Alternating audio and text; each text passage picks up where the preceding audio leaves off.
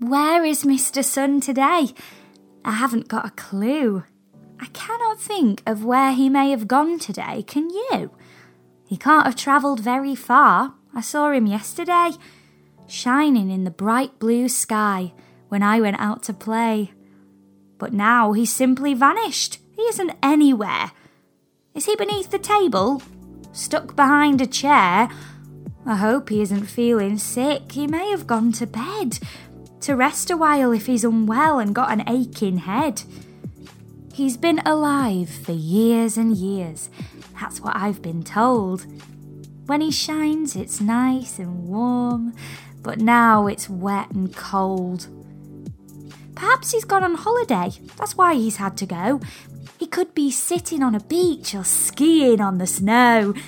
Perhaps he's gone off walking up somewhere tall and hilly. Mind the rocks and don't trip up, or else you will look silly. Perhaps some aliens from space have tried to spoil our play. They've come and stolen Mr. Sun and taken him away. We'd all be shouting, "Bring him back!" as off with him they flew. Hey, Mr. Sun. We'd all be left without a sun. And then what would we do? Perhaps they've just invited him back home to share some tea. What can I get for you, hey? He'll just be gone a little while, then he'll be back, you'll see. I wonder what they'd serve him beside an alien lake. Sandwiches and lemonade, and tasty chocolate cake. The rain has finally stopped. I'm glad. It isn't always fun.